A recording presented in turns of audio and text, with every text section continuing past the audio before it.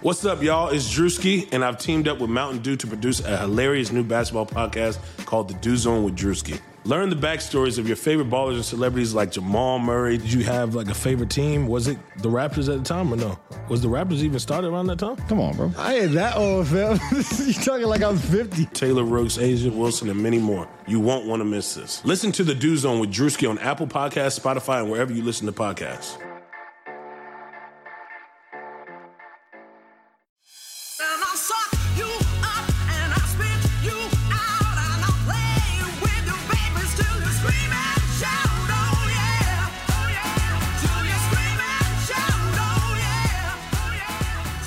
Hello, and welcome to Burn It All Down. It may not be the feminist sports podcast you want, but it is the feminist sports podcast you need.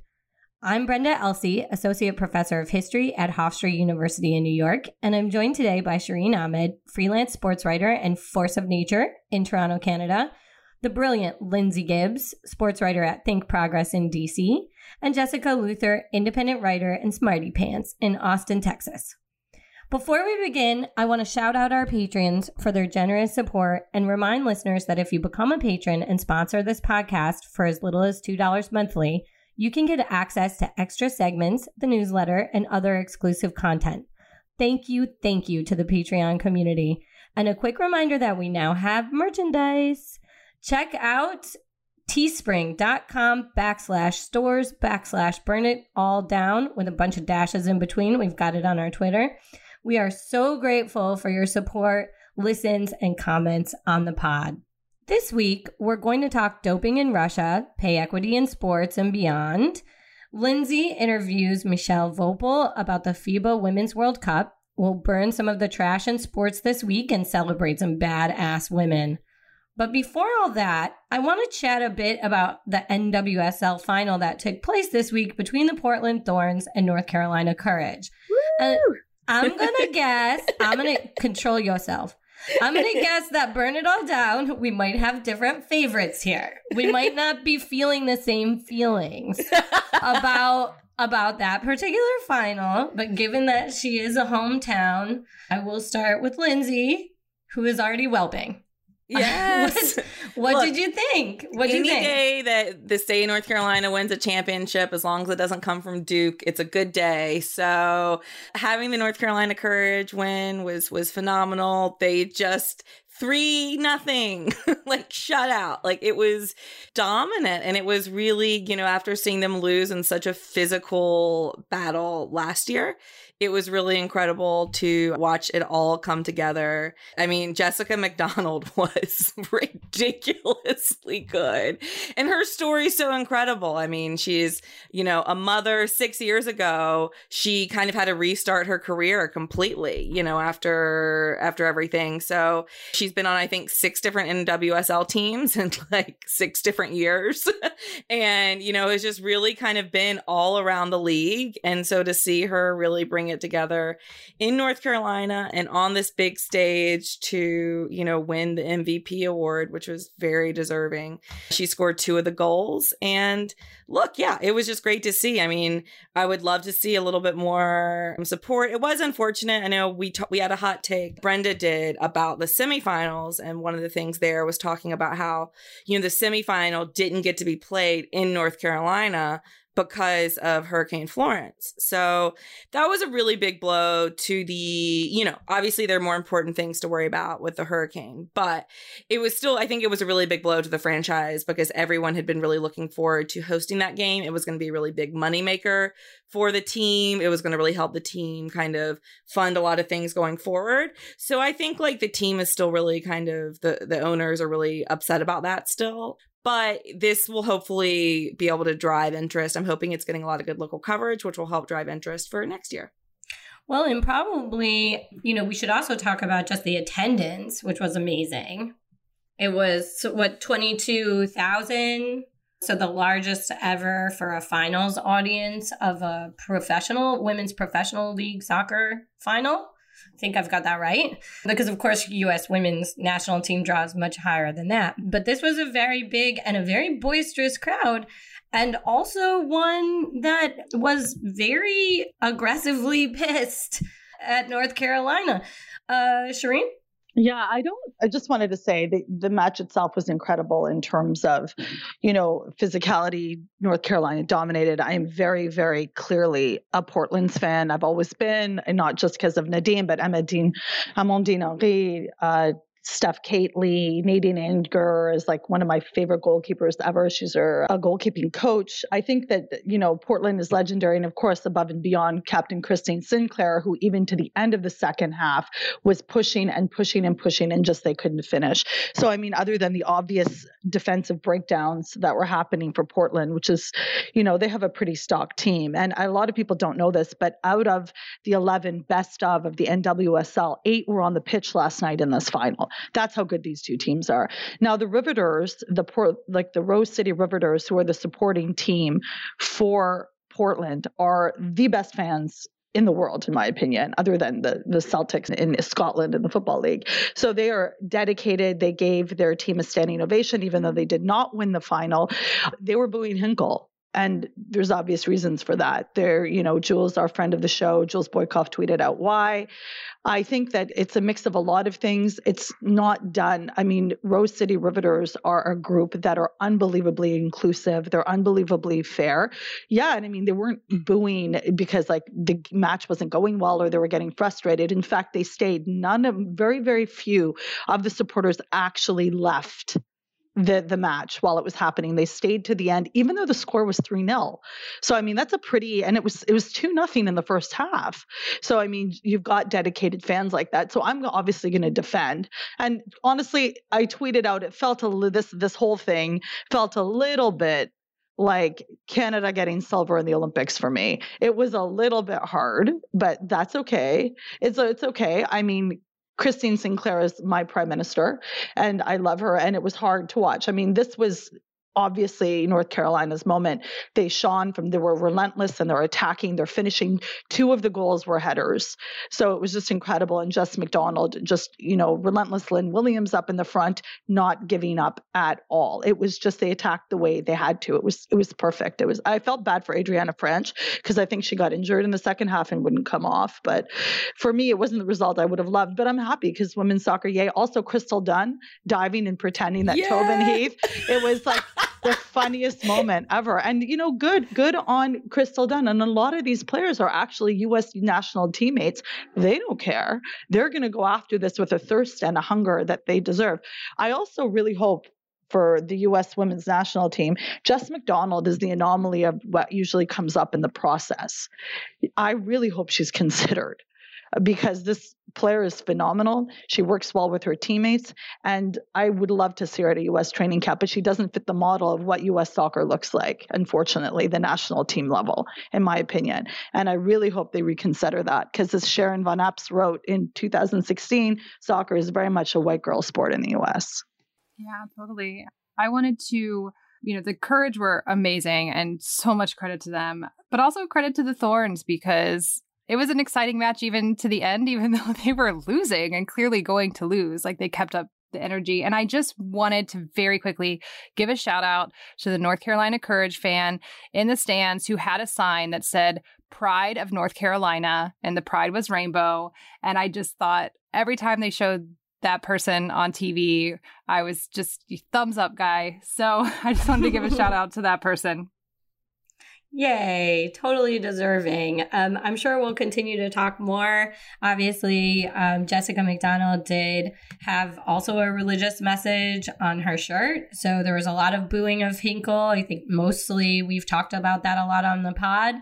But going forward, it'll be interesting to see how in this particular league, there are several outspoken players on the Courage who have expressed the pitch as a place to express their religious beliefs. But just really quickly, Jess McDonald has been very outspoken for equality and for pride. So I don't, she also really defended Hinkle.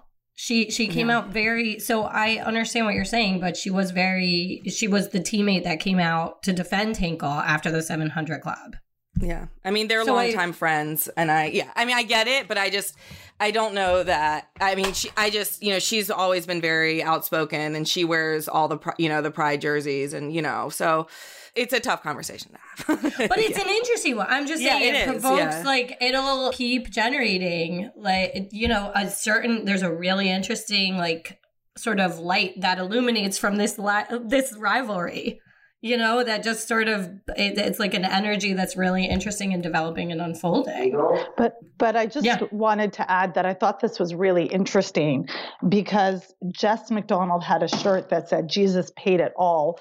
And it couldn't help but bring me back to when I remember FIFA banning hijab because they didn't want religion on the pitch.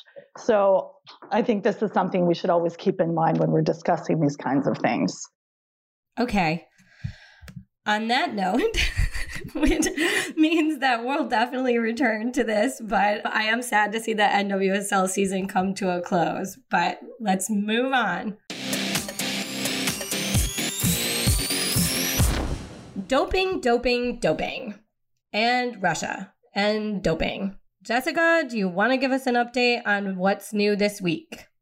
Yeah. So this last week, the World Anti-Doping Agency, WADA, decided to lift the ban on Russia's anti-doping program, RUSADA. So RUSADA had been suspended back in 2015, and here's how Gregory Rodchenkov, the former Moscow lab director and whistleblower who exposed Russia's state-sponsored doping system, explained why they had been suspended in a USA Today op-ed last week. Quote, "The Russian anti-doping agency was first suspended in November 2015 following the release of the Pound Report, WADA's independent investigation into widespread doping in Russian athletics. The Pound Report brought to light my country's state-sponsored doping program to the world, revealing a labyrinth of cover-ups and sample manipulation. The report also proved that doping-free competition and the protection of clean athletes, both cornerstones to WADA's mission, were deliberately ignored." In 2018, after deliberating on an even more damning report about RUSADA from 2016, the McLaren Report, just before the Pyeongchang Winter Olympics, the IOC suspended the Russian Olympic Committee from the Olympics and did not allow Russia to compete as a team. We talked about this on the podcast at the time. The IOC, ever spineless, reinstated Russia 3 days after the Olympics ended. Okay, then. So WADA's decision last week has angered a lot of people across the sports world, including the U.S. Anti-Doping Agency, Olympic athletes like Michael Phelps, and Rodchenkov, who called the possible reinstatement of RUSADA, quote, "a catastrophe for clean sport." So there's one really important thing to understand about this WADA decision. It has very little to do with anti-doping efforts. This is clear because Russia was supposed to meet specific requirements in order to be reinstated and did not meet some of those and was granted reinstatement anyway. So here's how our own Lindsay Gibbs described it for Think Progress earlier this week. Quote, "WADA previously set forth a roadmap to reinstatement for RUSADA, which primarily included fully accepting the findings of the McLaren Report and opening the doors of the RUSADA laboratory for inspection by WADA. RUSADA is currently 0 for 2. It didn't matter. Last week, the BBC reported that WADA reached a compromise with RUSADA and narrowed the scope of what RUSADA had to admit to in terms of the McLaren Report and offered to have an independent expert examine select samples and data from the Moscow laboratory in lieu of full access. And here's the kicker. The IOC, as part of its punishment for RUSADA, said member federations couldn't stage events in Russia until the country had a compliant anti-doping agency again. According to the Press Association, quote, "One consequence of RUSADA's reinstatement is that WADA does not have to declare International Boxing Federation, AIBA, non-compliant for giving its 2019 World Championships to Sochi." So cool. Yay! Which leaves us with this question. What is the point of WADA? And is there a more corrupt and disgusting organization than the IOC? I know that they face off with FIFA for this honor, but I really just feel like the IOC is like taking the crown on this. So I don't even know where to go from here, but it just like, what is the point of WADA? What is anti-doping at this point? Yeah, I have a question because you think about this a bit more than I do, but why is Russia so like they need Russia back at any cost? Why is that? Is it just symbolic importance? I think people think they're paying. Like, I think it's a big money exchange kind of thing, right? There's like financial corruption going on. That's what Rodchenkov implied about Pyeongchang, the Russia coming back 3 days after, was that there was clearly financial reasons that they were bending to that. Yeah, it just seems like it's got to be more than that, because a lot of countries would offer to pay. Like I was seeing the different Kenyan runners in Bahrain and how they're being caught with doping. And it's very clear that they're also paying the athletes in a sense, or it looks like perhaps increasing their bonuses if they dope or as a reward for doping. So I get the corruption, but it seems like there's a particular kind of also, and maybe it goes back to Cold War stuff, idea that the IOC just can't function without Russia or something. It just doesn't make the Olympic Games have the kind of magnet attraction or something. Lindsay? Yeah, I mean, I think that's what it is. It definitely goes back, it's all connected to this kind of political world. And also, look, I think Russia likes to pay a lot of money under the table to host these events as well, So they need to keep having people who are going to host these mega events, and keeping Russia in the fold is good for those purposes. Look, it's just a mess. I think you actually had the vice president of WADA. She was one of the two people who voted against this. Her name is Linda Hofstad Helleland. She's the vice president of WADA, and she was one of two executives to vote against USADA's reinstatement. I just want to read a little bit of her statement, because I think it's important to know there are a few people kind of fighting from within here. So she said, "This is one of the most critical decisions the anti-doping community has ever been confronted with. As an organization, WADA's number one job is to be truer to our values of fair sport. And today we made the wrong decision in protecting the integrity of sport." And she just summed it up kind of by saying, "Today we failed the clean athletes of the world."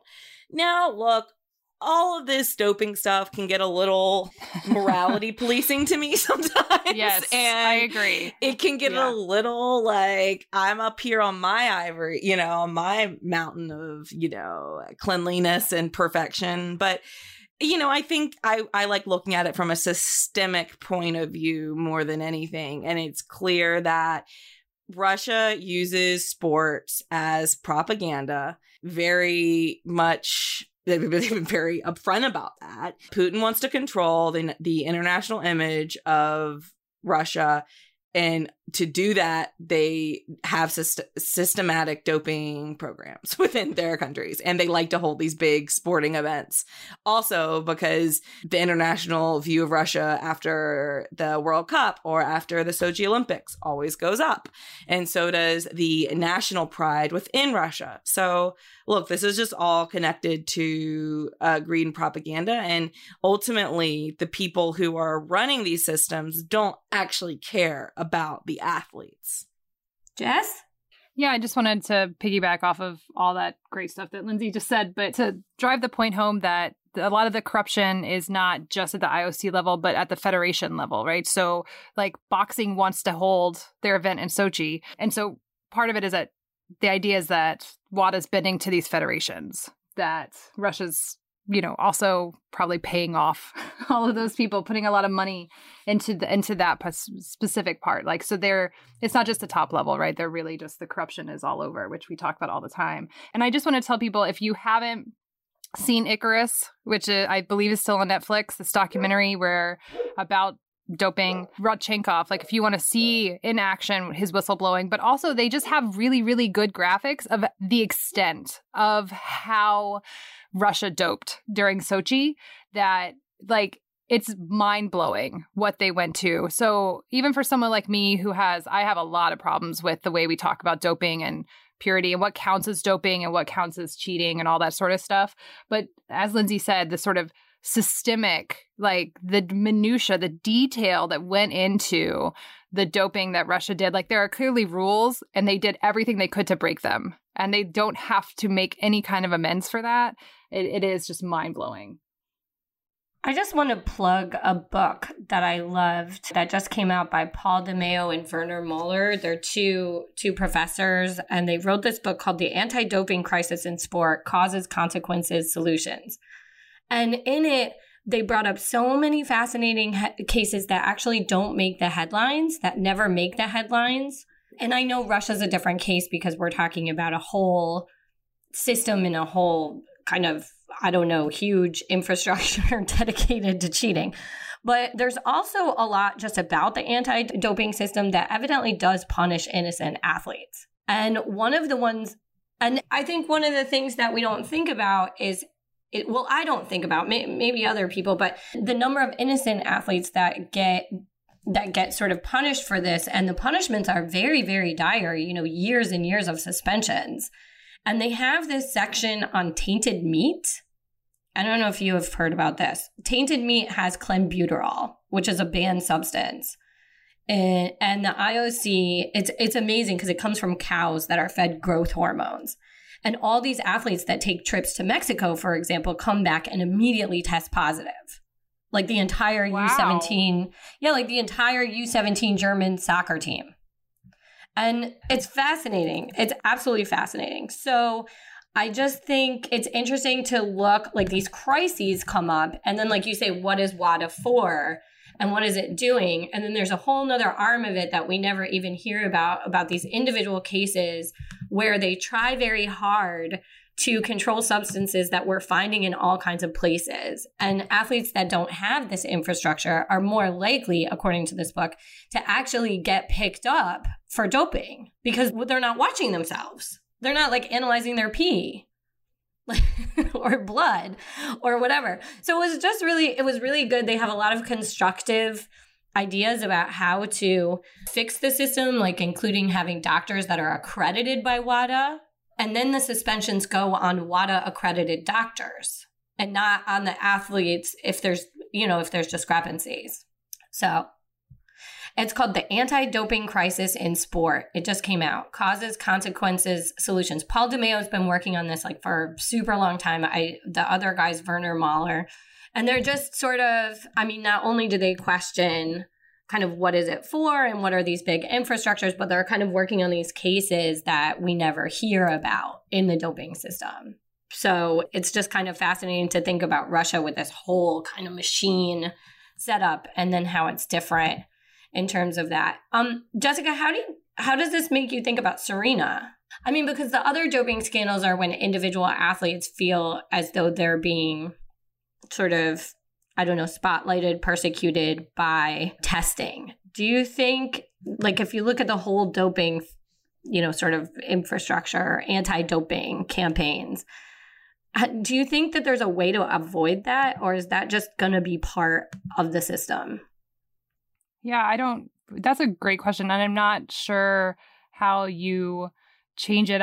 There is something to the way that the better you are, the more you get tested, right? And they do try to do a randomness to it. I don't know. Lindsay, you probably have thoughts. Yeah, well, there was a lot of misreporting and irresponsible reporting about the amount that Serena was drug tested earlier this year.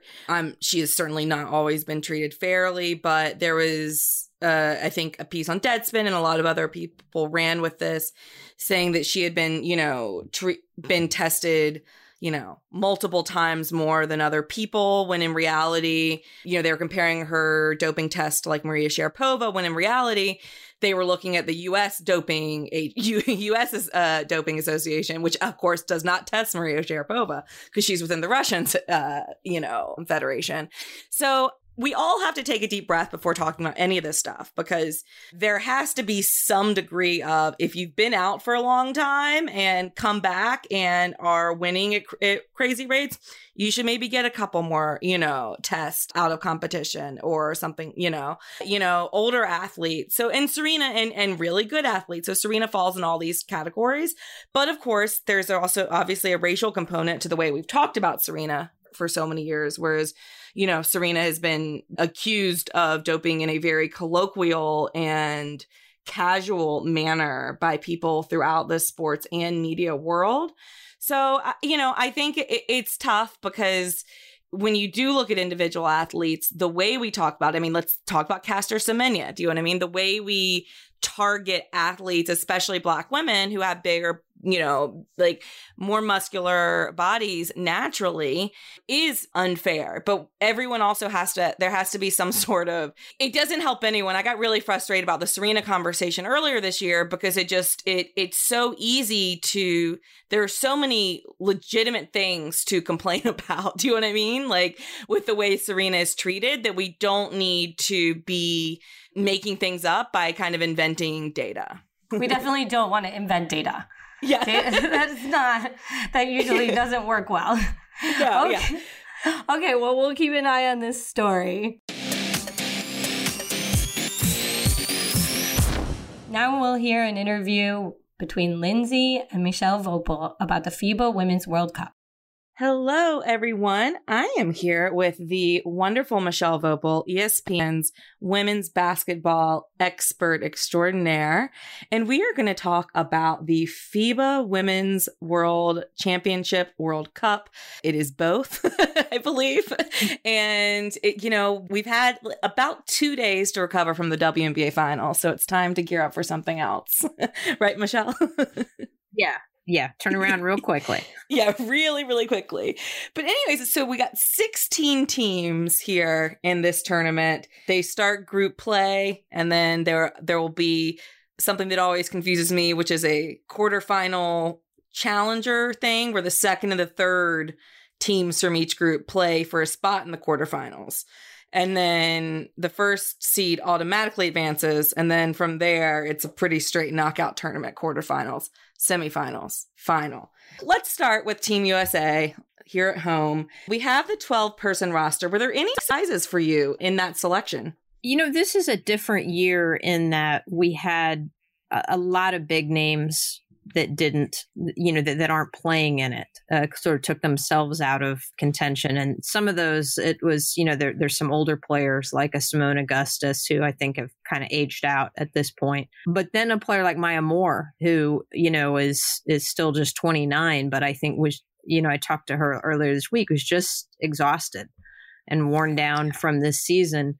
And so because of that, and then you even look at, for instance, like a Skylar Diggins-Smith or, Chelsea Gray, both of them sort of took themselves out for that same reason, sort of trying to heal and also in fatigue. And then Angel McCoughtry, also a stalwart with the Team USA who had an ACL injury. So all of that, of course, is sort of the background of why we get a team that has, 5 really true newcomers for one of these two major competitions, the World Cup or the Olympics. Maybe Morgan Tuck, I think was sort of a surprise to some people, to make this team, not because she doesn't deserve to be there, but that might have been one of the surprises, making the team over, say, somebody like an Elizabeth Williams, who was right at the end, a cut on this team. So, maybe a Kelsey Plum, I think, might have surprised some people that made the team. But again, it's because some of the names we probably at the beginning of the season thought, oh, yeah, this player will be on the roster. They're not on the roster. So look, the USA is favorites. We're not going out on a limb to say that. They didn't look as in sync as they have historically during kind of these friendlies, because they were all just coming off of such a grueling season and they are getting to know each other. Dawn Staley still kind of coming into her own as the coach here. So, there could be some potentials for an upset. And if there is, let's talk about a few of the teams that could possibly get that upset. Number one has to be, for me, Australia, because of Liz Cambage. Of course, they had Leilani Mitchell ended up getting injured and was not able to play for them, which is going to be a really big downside. But do you think that Lauren Jackson came out? She thinks they can win gold. What do you think, Michelle? Well, I think probably Lauren figures like what's there to lose, right? It's like the easiest thing in the world is to pick the USA women to win an international competition. But their concern probably, is a playmaker spot. That is a concern with Leilani being hurt, having a little less experience there. But you're right. I mean, talent-wise, they have a lot of it. They have it was 5 players now, I believe, are on the roster, or on the final roster, who played in the WNBA this season. And I'm assuming now Stephanie Talbot is completely back from she had the concussion. The concussion, right. That kept her out, but she's back. And we saw what an incredible player Liz Cambage was this year. Obviously strong candidate for MVP, which Breanna Stewart won, but Liz was right there. So yeah, you would think that could potentially be a tough game, for the Americans if it happened. But the American strength is still in that, in that guard position with our two grandmas, right? Sue Bird and Diana Taurasi. And so that's an area that, that is still probably going to be a big strength for the Americans. Even, the Australians have a lot of talent. Yeah, a lot's going to come down to Sammy, who of course played so well during the final and during the playoffs. So, I think she could have a really big tournament, kind of seizing off of that momentum and, taking, I'm sure she's going to get a lot of minutes. And of course they have the coaching. I don't want to say win, but they've got Sandy Brondello leading the way. So never count her out. And then Canada's got some newcomers. Of course, we have Bernard Down guest and favorite Kia Nurse there leading the way. Natalie Achanwa. They had a big injury with Alexander not being able to come. That was really disappointing. But do you think that Canada has a chance for a medal here? I think it is possible just because this is a country that has really progressed a lot in women's basketball in the time that I've been covering the sport and even in the last decade or so. So when you have like a Natalie Achanwa and a Kia Nurse, players who are very good, WNBA players, I do think that, they have a chance. And I like their spirit. That's one thing you like about the Canadian team. They're a young group. I mean, all these teams are relatively young, but they are a young group, and they just have that kind of, how Lindsay, like with a Canadian soccer team, they had that moxie, the women's soccer team. Totally. That kind of moxie with them. I kind of think of it the same way, and definitely with Kia and Natalie, with their college backgrounds, coming from these, the premier programs that they do with UConn and Notre Dame, they don't go into games feeling like big underdogs, even if they are big underdogs. So that's kind of cool about Team Canada. I think they're the team that a lot of us are really looking forward to watching throughout this tournament. There are two other big European teams that I think some of our listeners might not know as much about, and that includes me. What do you know about Spain and France? And Spain, of course, being the home team, what chances do they have to make a big splash? I think one of the things that really stands out to me with Spain is that this is a country that's really improved its women's national teams, not just in basketball, though it's definitely in basketball, but also, in soccer, in golf, for instance, how many more Spaniards we've seen. And it's nice to see because that means there's been investment in girls and women's sports in Spain, which there were obstacles, which, I'm sure you have covered on other podcasts about certain countries and the machismo in certain countries and overcoming things. And Spain is one of those countries. So I always enjoy seeing the Spaniards, continue to do better. They were the runners up last time. Right. They played very well against the United States for a lot of that game in the gold medal game back in 2014. So that's a team also that has two in particular players who I think that the WNBA fans would recognize, and Marta Zargay and Anna Cruz. And Anna in particular, won a WNBA title with the Lynx back. So they have that experience, and they also, like France, they're a team that has played a lot together. It's the exact opposite, which I think, most of us, who follow this know, but you always have to reiterate it. The U.S. has the least preparation time, and then teams like, France and Spain have the most preparation time. I think France is that's a country where their professional league has made big strides. And there's some more WNBA players, I think, trying to play in that league now. So that time spent together, that cohesion, that can come into play. And it happened. And now this is a while ago, right? So, but we have to bring it up. Back in 2006, which is the last time the USA lost, they lost to Russia in the semifinals. And there was a lot to that then. That Russia team was very cohesive. They had played together a lot. They kept gaining confidence throughout that game, and USA never kind of got over the hump in that game. Now, admittedly, that's a dozen years ago, the last time they lost. But I think the other countries they still look to how did this happen before? And how do we do it? And part of doing it is having that cohesion and that experience with each other. Absolutely. Let's look really quickly at a few other storylines. Of course, there are, 11 other teams here. And so it's hard to get to all of them. I know, I cover the Washington Mystics. So I'm excited to see Emma Meesman back in action for the Belgian team. And I know it's, she skipped the WNBA season in order to be here for this tournament, essentially. And, I'm really excited to see how Belgium does in this competition. What teams are you keeping an eye out for? I'm interested in China because I think China was a team that we thought was going to take more of a step forward in the last decade.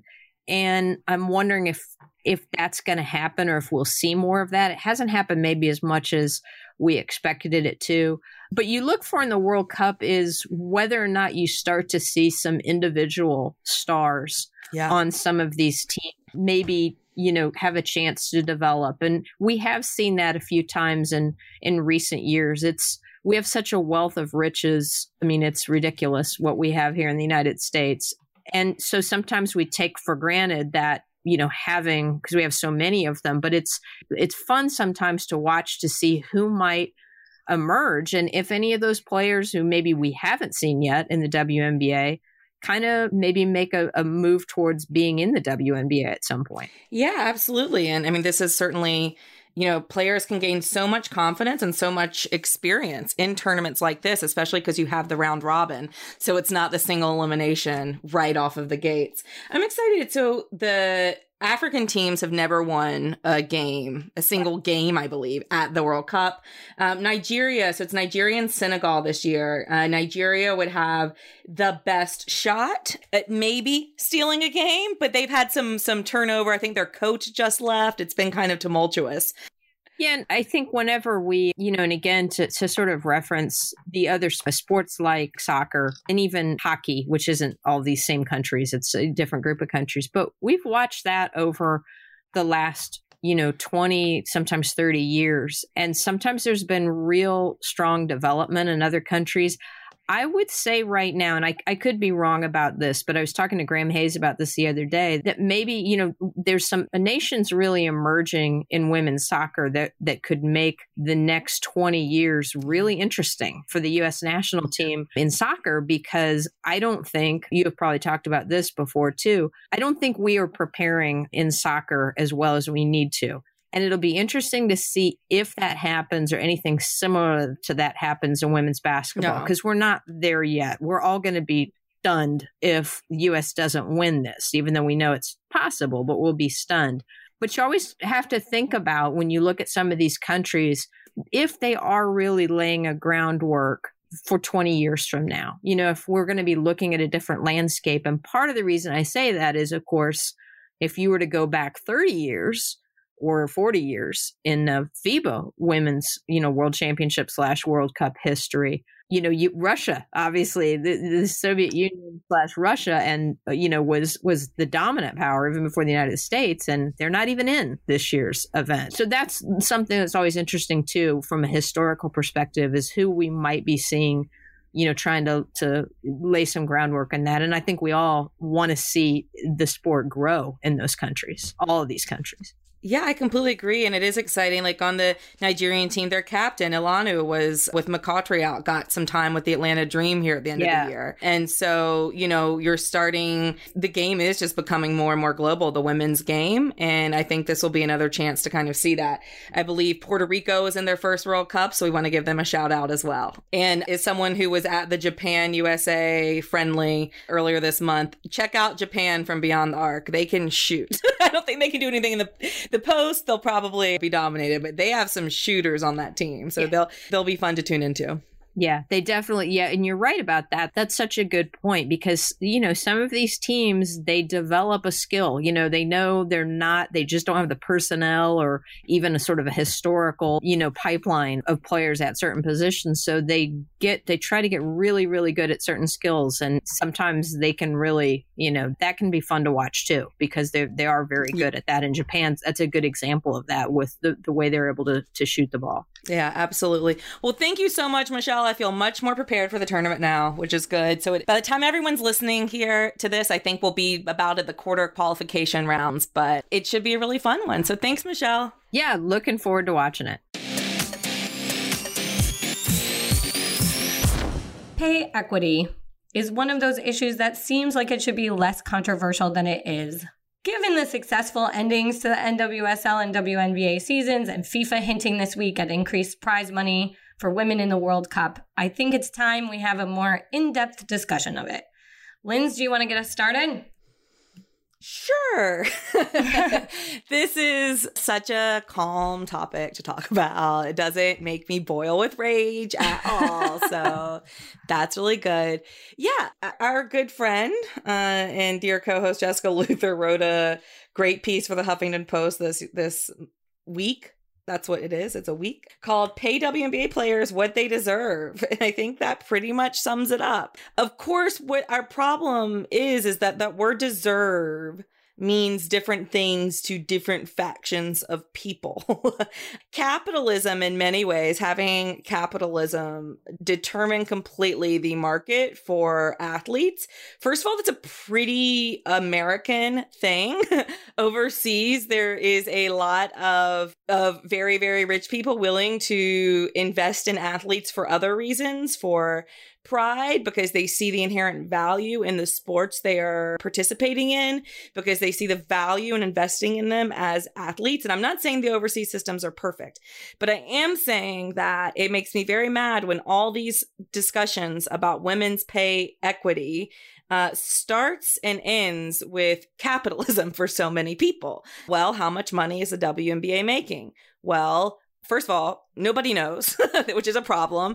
And second of all, the what if it's making less because we're not investing in the sport and in the athletes enough, because they're having to go overseas, because they're not getting known, because they're not becoming household names in the United States, because they're spending 8 months in other countries playing nonstop. And then when they get here for the WNBA season, they're so burned out that they're not as good as they could be. What if we're limiting the growth of the product in that way, and not simply, paying them what the market says that they're worth? And so I'd like to just challenge us in this conversation to take the framing a little bit away from capitalism, away from the bottom line. And let's have this radical notion of what if we paid these female athletes what they deserve from a impact they're having on society and degree of talent they possess relative to other non-male athletes. Like what happens when we frame the conversation that way? Shireen, you want to jump in here? Yeah, thanks. I think it's always really interesting when we talk about pay equity, but we are still at a place where a lot of the female athletes, the women athletes, are not actually getting paid at all. Like, I'm still one step behind in the sense of there are professional athletes who, like, just for example, the England's rugby union, they've come out with this big announcement that they're going to start offering contracts to their players, to professional players. And you're sort of like, we're not even at the stage to be able to talk about pay equity, because for the longest time, they're playing haphazardly, no contracts, no legitimate signings. They're not backed up by the federation in that sense, or there's no contractual obligations of the organizations they play for. So like, we're not even there yet. Then, you have countries like, Norway that have decided and very specifically said they're going to pay their national football team members equally, which is wonderful. But we're still very, very much behind that. Because, if we look at Denmark that was striking, we look at the Gong show that was in Ireland of the women that simply had not even enough stipend to pay by themselves, to support themselves rather, and all had different jobs on the side. Like, there's a lot to do. It's one thing to have this conversation. It's really important to have this conversation, but there's so many steps that we need to take before we even get there. Jessica?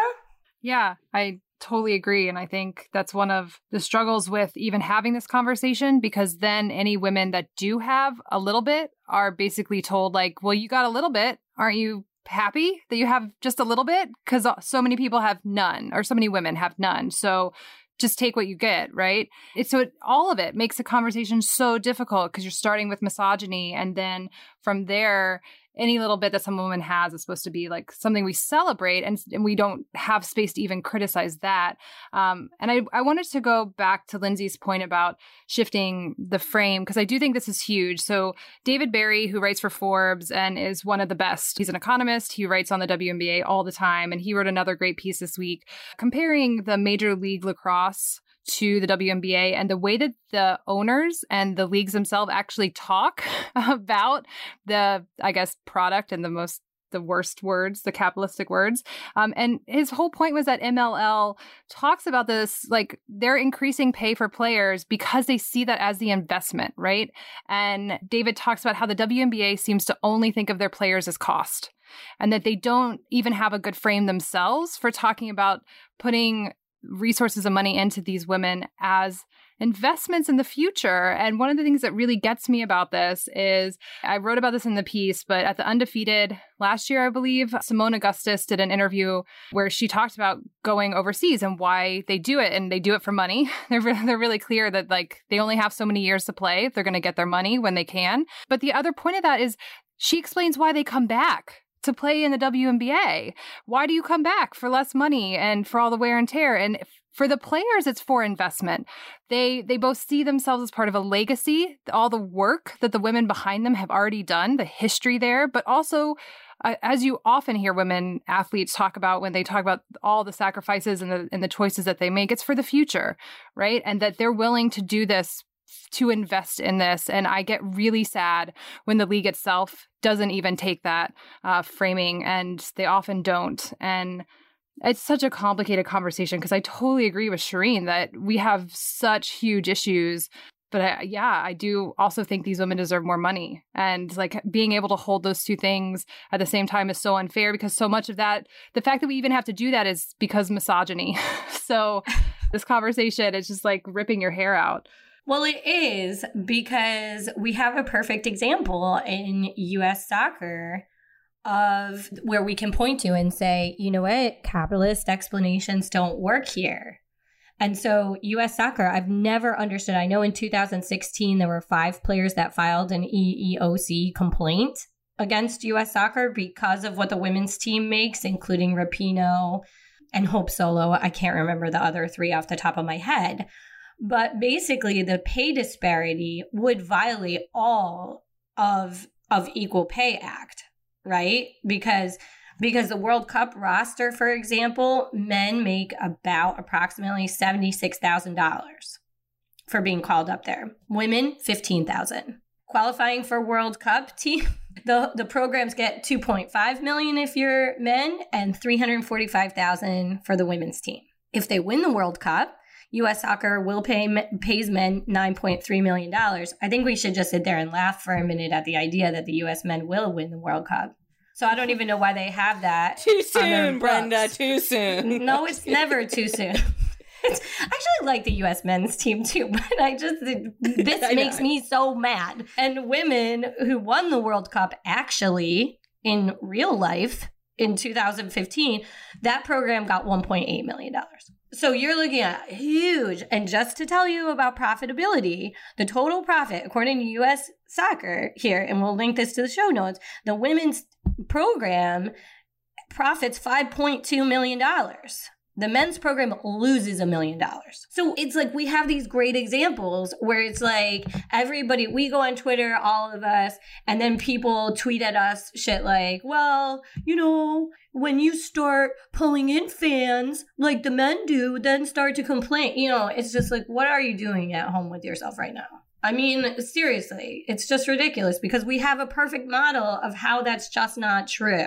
It might be a little true, but it's a whole lot untrue. Shireen? Yeah, I wrote a piece for Rewire in 2015 after the Women's World Cup. And just to sort of cement what Brenda said, the World Championships, U.S. Women's National Team received $2 million for their prize money. Now, the U.S. Men's National Team got $8 million for not even getting the quarterfinals. They only reached the 16-team round in 2014, and they got 4 times as much for not winning anything. Like, this is really mind-boggling. And at the same time, we're having a conversation about pay equity. I'm like, we're so far behind. And I will, as always, blame the federations. I will blame the way this is run. Nobody in their right mind can tell me that U.S. women's soccer is not popular. Like, I'm sorry, that it doesn't work like that. And then maybe it's the people I'm surrounded by, but far more can name off so many on the roster of the women's side. I don't even know. The only American player I know is Josie Altidore because he's not Canadian yet. And no, I'm exaggerating. But I mean, honestly, like when you look at the figures, and then I have all these misogynist economists coming at me going, no, the figure is this, this. And I'm like, no, I'm sorry. And Jacobin Magazine actually did a really good piece on this. They broke down the economics for people such as myself who are not great with numbers, but figure out how basic this is. It's just blatantly unfair because it's not just about the popularity and the merchandise and the marketing. It's also about the labor put in. You cannot tell me these women don't work twice as hard, have other responsibilities, and many have jobs on the side. Think back to not very long ago where a lot of the players, the NWSL players, cannot afford to live on their own because of their salaries, so they bill it with people. Alex Morgan at one time was billeted by somebody. Think about that. Diana Matheson, she billets when she lives in the States and comes home and lives with her parents in Oakville, Ontario. Like, this is a real thing, a bad thing. A real bad thing. A real bad thing. I do want to ask you, Shireen, if you saw the news this week come out where FIFA Council sort of nebulously pointed to the idea that they might make the prize money for the World Cup more equitable and they might fund some business class seats for some people. Oh my God. I mean, I didn't know we were on the burn pile already in the segment. Are we? But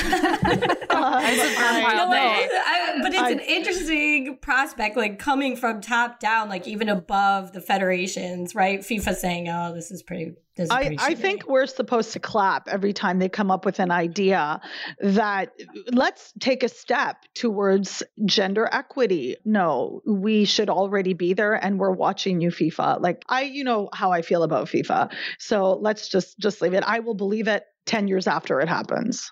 Yeah, well, it's like I said, it's very nebulous. Supposedly at the end of October, FIFA Council is going to come out with some actual hard numbers in terms of money. But on Burn It All Down, we have a permanent and persistent skepticism. And it doesn't help when FIFA says, we'll come out with something maybe next month. But it's interesting to keep our eye on because I know we're all super excited about the World Cup next year. Linz, do you want to wrap us up?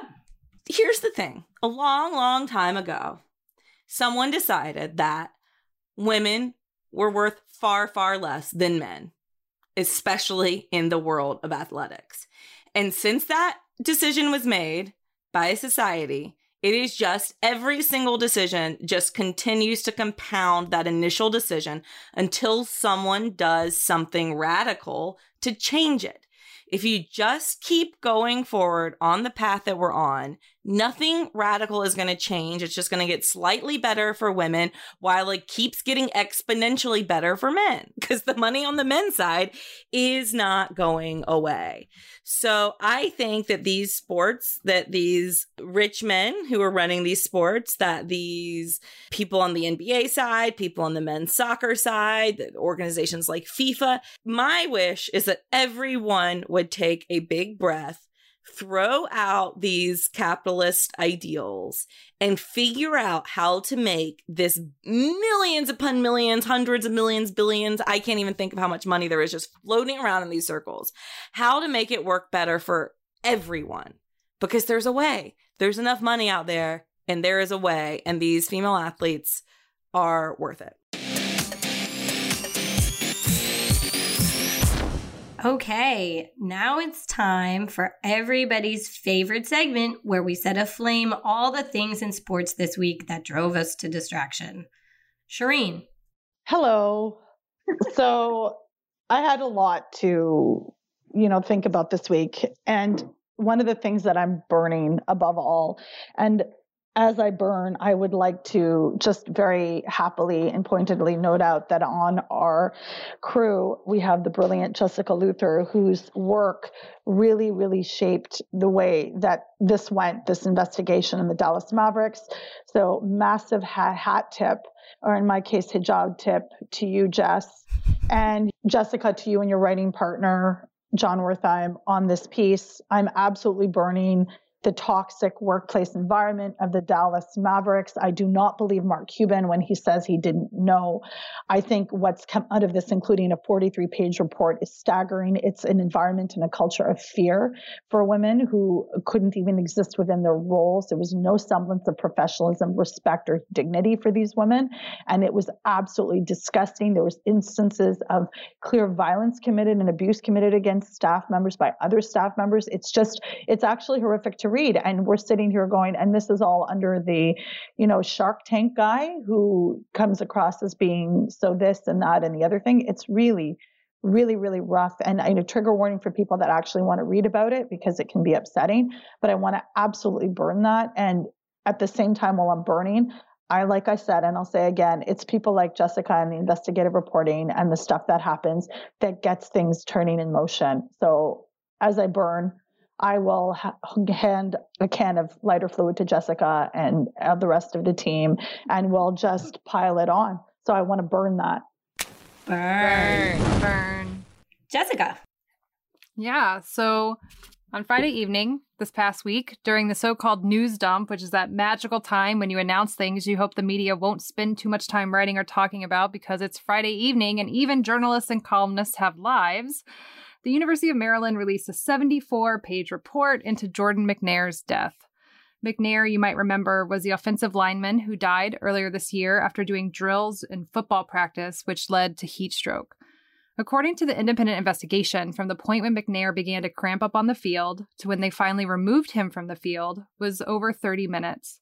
It took another half hour before anyone called 911, and then another half hour before the ambulance left to take him to the hospital. McNair died 2 weeks later. Ultimately, what the report found was that McNair's death was preventable, an absolutely heartbreaking reality. He was not put into a cold tub, which is the normal thing you'd do for heat stroke, because there was no immersion tank near where they were working out, which just, when you think about all the money that goes into this particular sport. So they didn't have the immersion tank near where they were working out, and then once his condition had deteriorated too much, they feared if they did put him in that he would drown. The head football coach, DJ Durkin, is still on paid administrative leave.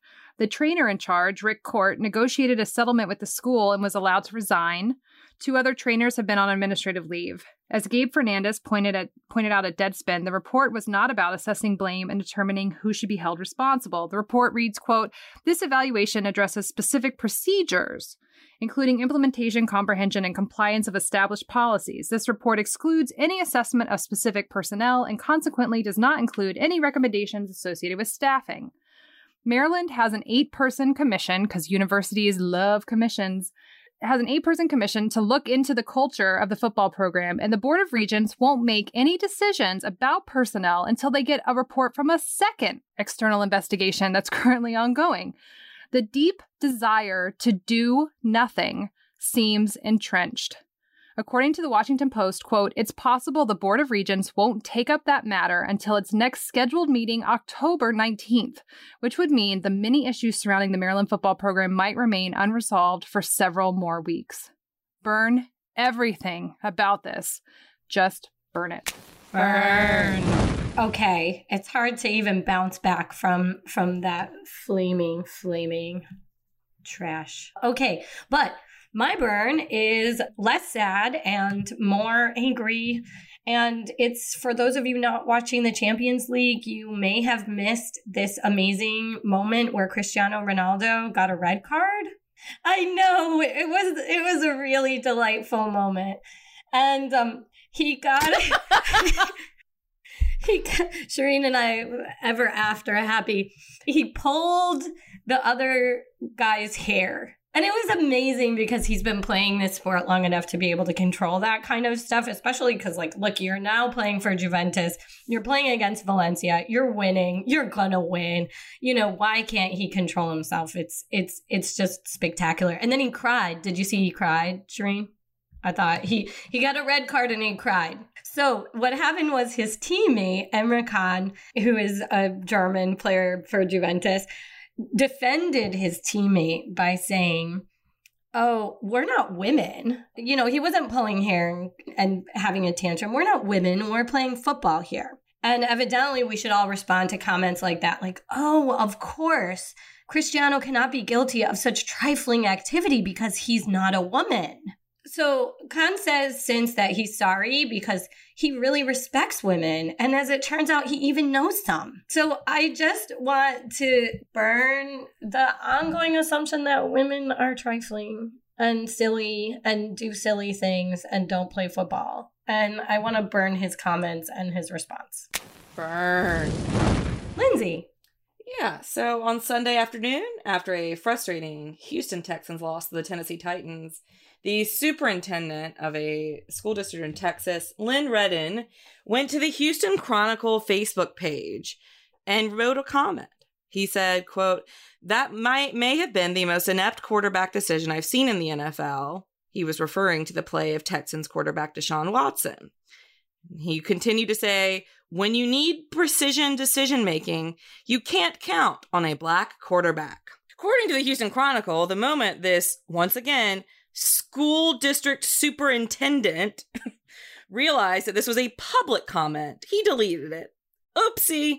But he went on to defend his racism with more racism when talking to the Chronicle. He said, well, over the history of black quarterbacks have had limited success. So, his comment wasn't racist. It was just building off of history. Of course, we all know that the reason black quarterbacks haven't had as much success as white quarterbacks historically is because historically black athletes were shut out of the position of quarterback because of racism. So, see, you got to look at the big picture here, Lynn. He ended up resigning, but not until the past couple of days. So for a full week, he was still employed. Nobody fired him, which is just mind-boggling to me. People like this should not be able to resign. And I know logic never carries any weight in these in these talks. Like racists just don't respond well to logic. But I just have a question for you. What about the Texans' recent history makes you believe that white quarterbacks are good decision makers? Since the start of the 2014 season, the Houston Texans have started 9 quarterbacks. 8 of them have been white. Does Redden really miss the brilliant mind and accuracy of Brandon Weeden? What about Ryan Mallett, Case Keenum, Brian Hoyer, TJ Yates, Brock Osweiler, or Tom Savage? All who you probably have never heard of. Deshaun Watson has the potential to become the best quarterback in Texans history. He's on his way back from an ACL tear in 2017. He is a really bright star in the future as lead and does not need to deal with this racist bull crap. Burn it. Burn.